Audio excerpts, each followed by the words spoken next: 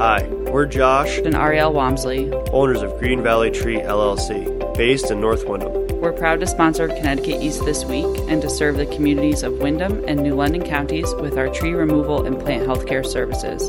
Visit our website at greenvalleytreeworks.com for a full list of our services, or give us a call on 860-234-4041. We look forward to hearing from you. Women entrepreneurs in Connecticut are increasing, and we talk to two women about their unique products and the challenges they face getting them to market. Plus, Connecticut launches a statewide electric vehicle charging station program. We have the details. And we take a look at other stories making the headlines from around the region. This is Connecticut East This Week.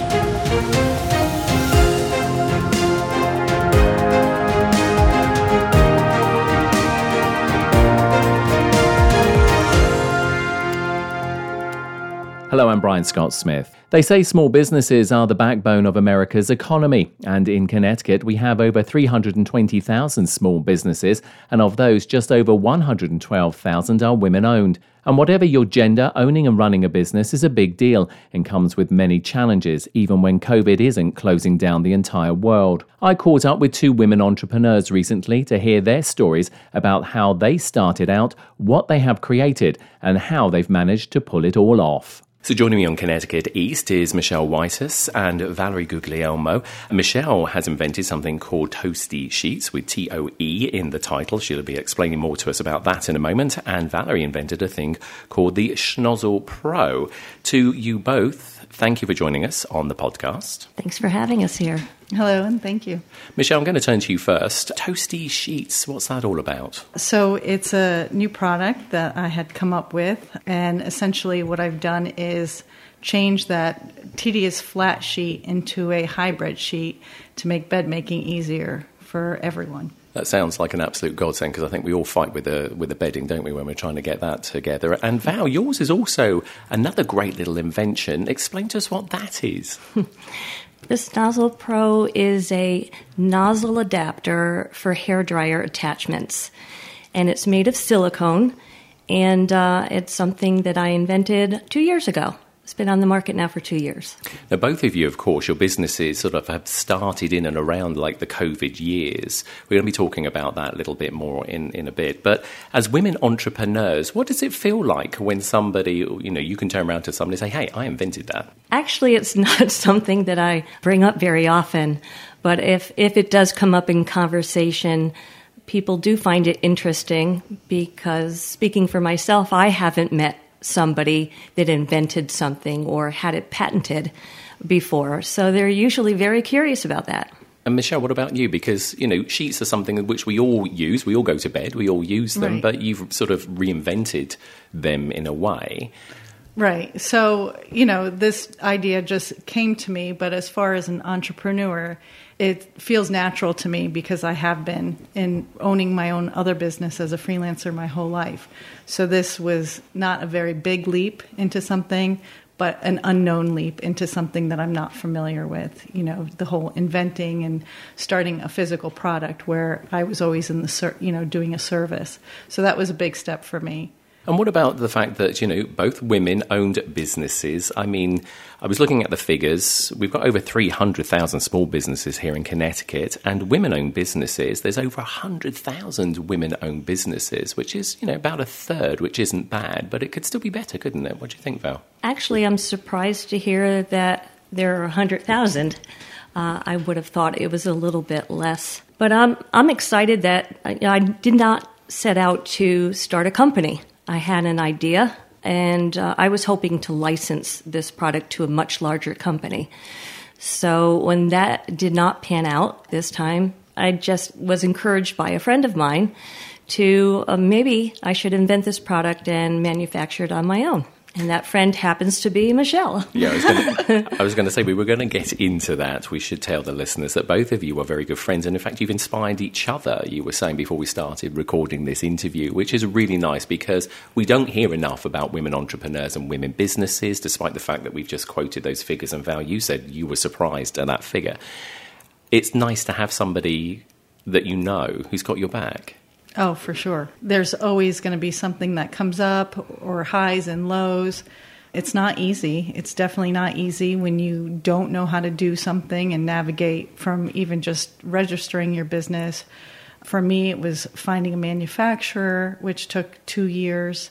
So when you're going to give up, and then your friend says, no, don't give up, and then vice versa, and you really help each other out, and it encourages you. When you see your friends succeeding, you're so happy for them, and then you think, okay, I can do this too, and it keeps you going. So it's been a real comfort to go back and forth. When I know when Val's ahead of me on something, I can ask her for something, like right now about Amazon and getting the product on there, and vice versa. So it's great to have somebody to lean on. The other thing as well, and we mentioned a few moments ago, obviously both of your businesses, these new businesses, started obviously during COVID times. I'm guessing that was a challenge in itself as well, because of course we're even now hearing about supply chain issues and whatever. I mean, Val, did that cause you some problems, apart from the fact that it was also a new business anyway? Well, like all of us, none of us knew that COVID was coming. And Michelle and I had both started working on our ideas and our products before COVID came along. So fortunately, I had already had my product manufactured,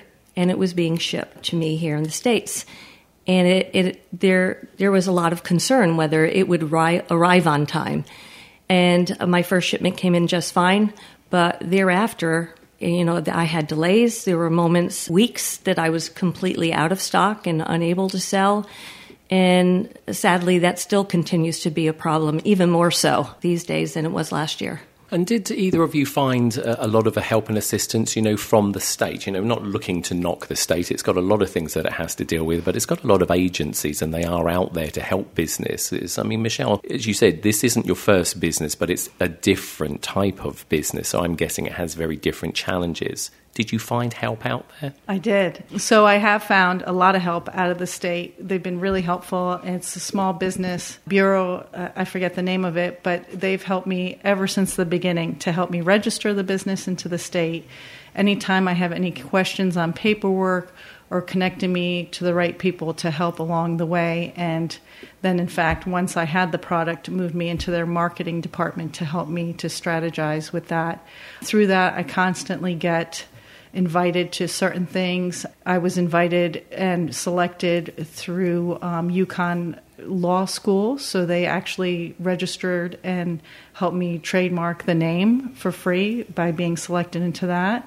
And then just recently, 2 months ago, I was offered to pitch my business at Hartford Women's Business, and there I ended up winning some money. So there's a lot of opportunities with the right people, but they've always helped me out in helping wade through the waters of things that I don't know. Val, what about you? Because I'm guessing to a certain degree you must have gone down some similar paths that Michelle went down, or not? Actually, for me, maybe perhaps I worked more in a vacuum when it came to my approach. And I'm not sure why that is, because certainly Michelle has found a lot of resources available in the state. But I think it's because I was able to find, through LinkedIn, a mentor, a fellow inventor that had connections. And as a paid consultant, I worked with him. And that gave me a lot more shortcuts, if you will. Not that there are any shortcuts, but he certainly provided me with connections, and I did not need to reach out to the state, but it's interesting to know that there are resources there. The other thing as well is that, and I don't think a lot of people realise this, but Connecticut does in fact manufacture a lot of things. And we're not just talking the big things like the submarines and the helicopters that we're always hearing about. I mean, there's lots of other smaller companies that, manufacture parts which are used or whatever. So my question to both of you is, were you able to find, local companies to help you make these, or did you have to go outside, Michelle? No. A lot of the stuff, especially in textiles, a lot of the large, wider mills and things were shipped overseas, and most, not that we don't grow cotton and things here, but a lot of it, the industry is either in China, India, or Portugal. And trying to bring it back here, I did look for a long time here, and not even the cost-wise didn't bother me because I really wanted to be made in America. It just made it too hard in the beginning. So currently I am looking and talking with somebody to hopefully bring it back here. But as of right now, it's just easier to make it in India. And Val, what about you? I mean, sort of, it's a silicon-based product. One would think that we've got that technology here in Connecticut, but was that the case? No, not at all. Surprisingly, there are only a handful, and I do mean like 5, silicone manufacturers in the United States. And when I began, I absolutely, like Michelle, how great would it be to be able to manufacture in the U.S., but it was too cost prohibitive. And their requirements were very steep for somebody working out of their own pockets, which we both were. We're both self-funded.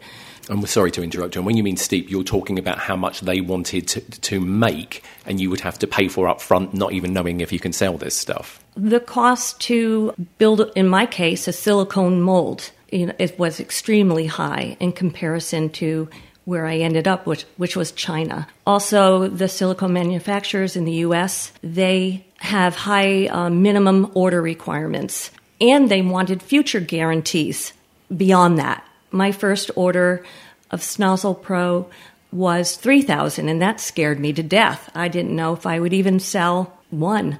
So that was a big commitment. It was a scary financial commitment, and by default, I had no choice if I wanted to manufacture to go to China.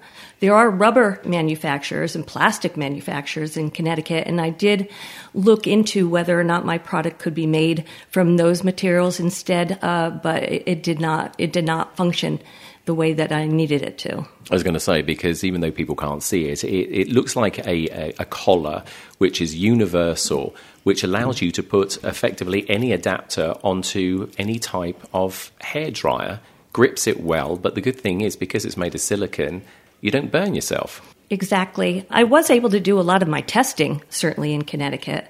There are a huge number of hairdryers on the market, and I went to Ulta Beauty.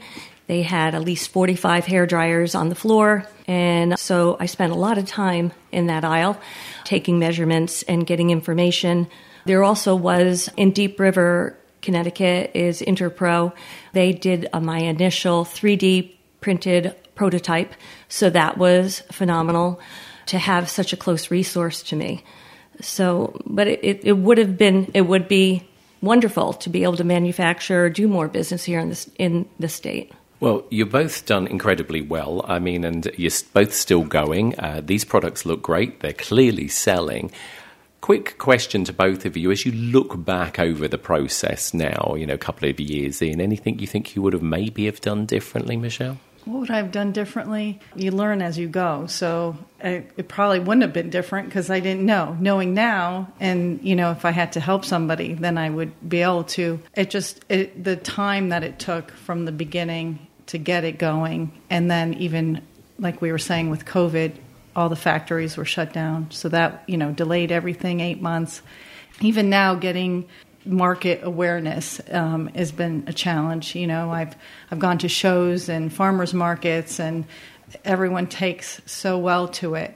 But how do you get your name out there, and how do you let everyone know? And that's been the challenge right now, and trying different things this last year. So it's still constantly a challenge till it really takes off and people know the name. And Val, like you said, this is the first time that you started a business. To other women out there who may be thinking of doing the same, I know it's the $64 million question. Any sort of tips that you would give to them other than obviously stick with it? Just take a chance. If Michelle and I weren't taking our daily walks at our full-time job, both of us still work full-time. This is our side business. You don't regret the things you don't do. You regret the things that you didn't do. Isn't that how it goes? I'm not sure, but I do agree with that. Neither one of us could have any regrets that we actually went for it. I know absolutely that I would have deep regret if I never went for it. And there was a point in time I was speaking with my parents. I'm about to, make this financial arrangement with my manufacturer in China, and I was scared this is more money putting out there. What do you think? Do you think I should do this? My parents both owned a small business here in Connecticut for many, many years, and fortunately for me, they encouraged me. And getting encouragement from our friends and family certainly is a help, but it's definitely worth pursuing. You never know unless you try. Well, it's been great talking to you both, and obviously you are inspirational women. Congratulations on the success that you have, and of course without people like you, none of us will have these things, and of course you don't realise you need it until it's actually out there, and two very good products. Thank you ever so much for joining us on Connecticut East this week. Thank Brian. You. And if you're interested in Michelle's toasty sheets, you can find out more details about them and order them online at her website. That's toastysheets.com, TOESTYSHEETS.com. And for Valerie's hairdryer adapter, details and how to order are at her website, snozzlepro.com. That's SNOZZLEPRO.com.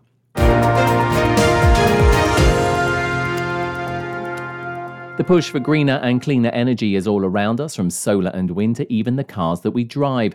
And just recently, Connecticut's Public Utilities Regulatory Authority, or PURA, launched a statewide electric vehicle charging program to try and get more people and businesses to consider going electric.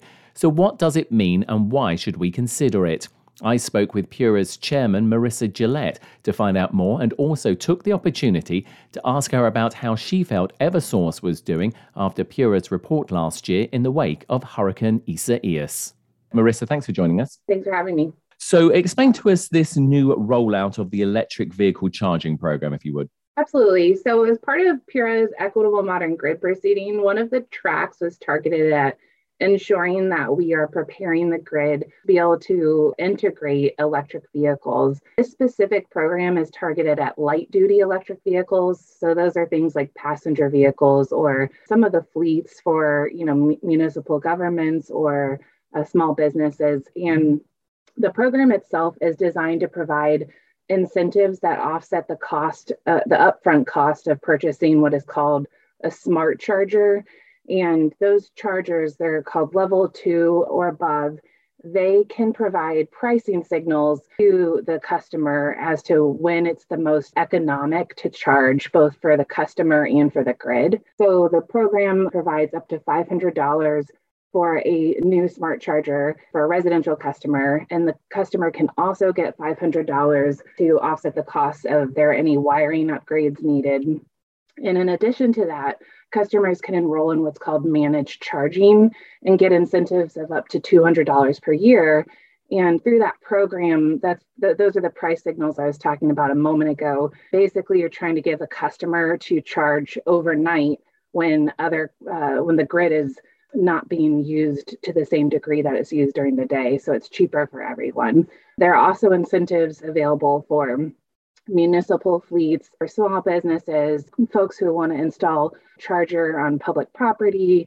So the program targets all of those things as well as multi-family dwellings.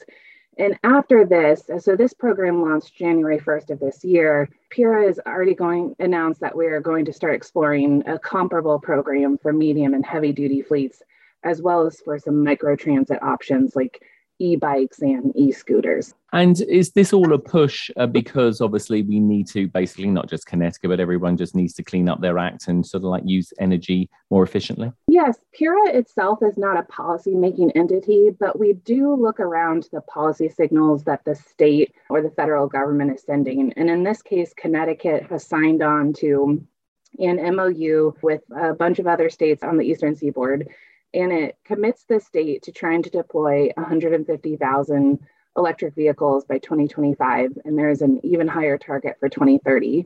So at PURA, where we're charged with making sure that the electric grid can deliver electricity reliably, we need to make sure that those electric vehicles can integrate into the grid without causing unnecessary upgrades. So this is our attempt to be proactive, to make sure that the grid is ready for what we think is going to be a huge upswing in the electrification of the transportation industry. And I understand that people can obviously get a lot of information from the partners who are responsible for this, which of course are the energy companies. Just talk to us a little bit about those webinars, I believe. So as I described a couple of minutes ago, the program's targeted at a couple of different audiences. So the EDCs, the electric distribution companies, so those are Eversource and United Illuminating, they will be hosting webinars over the next 6 to 8 weeks with a different target audience each time.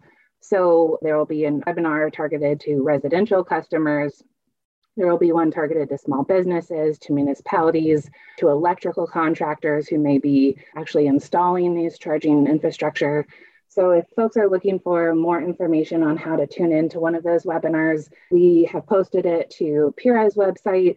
The utilities have that information available on their pages. And also we have made it available on all of our social media. So if you're on Twitter, Facebook, LinkedIn, you can locate Connecticut CT_PURA, PURA, and all of our social media has links to that, to those webinars. Last year, a ruling was made by PURA, yourself and the organisation, with regards to shortcomings by Eversource with regards to Storm Isa. It's a year on. We have had more situations, more storms, etc. How are the energy companies doing?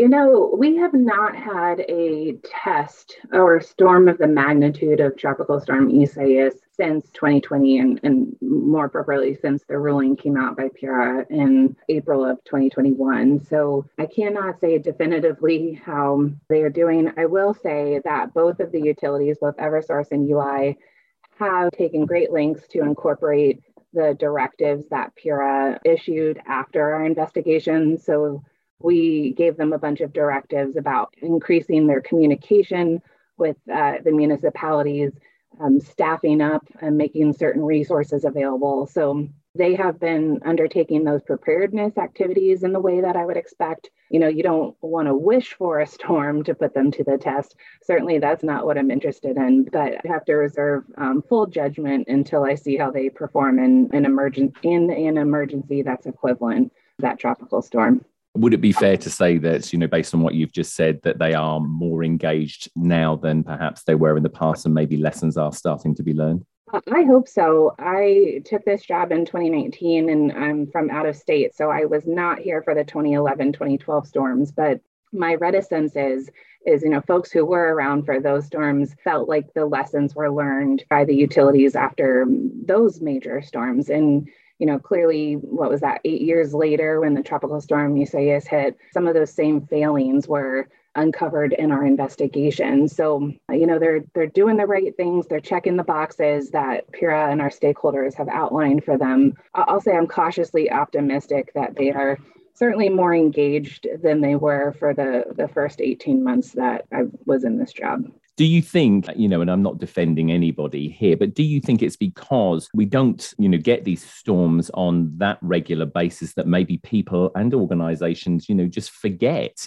how to actually deal with storms of this nature when they come along because they're not as frequent? Do you think that could be part of the issue as well, that it isn't a deliberate act by anybody? It's just a case of these things get spaced out and people forget what is actually required when you do get a big storm. I think that's an interesting observation coming from the perspective of maybe the municipalities or their emergency management officials, because, there's by nature a fair degree of turnover at that level. But with respect to the electric utilities, it's their business to be ready for those storms. We require them to drill several times per year, including exercises that are conducted regionally and nationally. They are required to maintain what's called an emergency response plan and do internal drills. So whether or not that the utilities have faced a storm of that magnitude every year, I think does not excuse their lack of readiness, particularly on the part of Eversource during that investigation. And that's kind of one of the strong messages that we were sending following our investigation, is that you went 8 years without a storm of that magnitude, but with the increasing frequency of climate change related events, I don't think that we're going to have the luxury of having 8 years between kind of major storms like that. So there's an increased emphasis on preparedness activities, making sure that we have internal staffing resources at those utilities that can respond, especially since we're seeing storms. They may not be of the same magnitude as Tropical Storm Isaias, but we're seeing an increasing number of wind and rain events, even, some this week. So I don't want to let them off the hook for that, but we certainly recognize that it's necessary to make these things more muscle memory than anything else. Marissa Gillette, Chairman of the Public Utilities Regulatory Authority, PURA, as always, thank you for your time and your insight. Thank you for having me.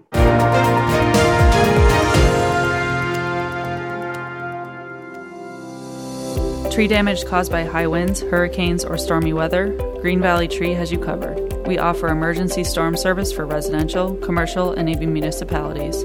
From full removals, uprooted or broken trees, to broken and fractured limbs, no job too big or small. If you need immediate emergency service outside our regular business hours, call our emergency hotline at 860-966-5710 and visit our website at greenvalleytreeworks.com for details of our other services. Time now for a look at some of the other stories making the headlines in the region recently. In the Haddam-Killingworth news, in what it called a difficult decision and one that wasn't taken lightly, the Connecticut Yankee Council of the Boy Scouts of America has decided to sell the Deer Lake Scout Reservation to a private developer. The unexpected move was made at a recent meeting of the Connecticut Yankee Council's executive board. Response was immediate, with several persons seeking to protect the 255-acre property as open space, characterizing it as shocking. But there's a catch, as the sale is not final. In a further statement, the council said it would consider offers superior to the one being pursued, and any such offers would need to be received by March 31st. The shock decision came just weeks after Senator Blumenthal stood with the organization and other local legislators, promising to protect and preserve open spaces like Deer Lake. This decision by the Boy Scouts is deeply disappointing, Blumenthal said in a prepared statement. My office will continue working with the Trust for Public Land and the Killingworth community to work towards a resolution that preserves public access to the camp and its trails. In the Connecticut Examiner this week, July 4th and other backyard celebrations could get considerably louder and some say more dangerous under a proposed legislative bill to allow more powerful fireworks to be sold in Connecticut. Under the proposed bill, the sale and use of consumer-grade explosive devices, including firecrackers, Roman candles, smoke bombs and other aerial varieties would be allowed, although sales would be limited to standalone fireworks stores. The bill was discussed recently at a public hearing of the legislator's Public Safety and Security Committee that drew testimony from fire officials who say it will produce more injury and death, and retailers who say the state's current prohibition on the devices just leads residents to cross state borders to get them, typically in New Hampshire and Pennsylvania. In the day this week, an investigation into sexual misconduct of 2 New London school employees by the State Office of the Child Advocate has revealed historic lapses in the school district's hiring practices and failures to meet mandated reporting and Title IX requirements. The new report stems from an investigation that began back in 2019, a dark period for the school district when police arrested Koresh Gaskin, a climate control specialist working with troubled youth, on charges he sexually assaulted 2 girls aged between 14 and 15 while working at the district's middle school. Along with Gaskin, the report focuses on details surrounding the hiring and eventual firing of a former paraprofessional and track coach at the school who was accused of having inappropriate relationships with students and allegedly had sex with a 16-year-old student. That former employee was never prosecuted. In the Middletown Press this week, February 2021, Jan Bryan was driving with her roommate Deanna Wallace on a stretch of Interstate 84 when they crashed. Bryan, who had just turned 25, was killed and Wallace was severely injured, according to legal filings. In 2 claims seeking a total of $200 million against the state, attorneys for the women's families want to know why it took state police hours to find the crashed vehicle after a passing motorist reported hitting a piece of debris from the wreck. That's all from us for this edition. Do send us your questions and story ideas to the show via our website at connecticut-east.com or Facebook or Twitter at Connecticut East and on Instagram at Connecticut East This Week. And you can listen to the show again on our social platforms on demand and by asking your smart speaker to play Connecticut East This Week podcast. And please like, follow and share on your social media too. I'm Brian Scott Smith. Thank you for listening.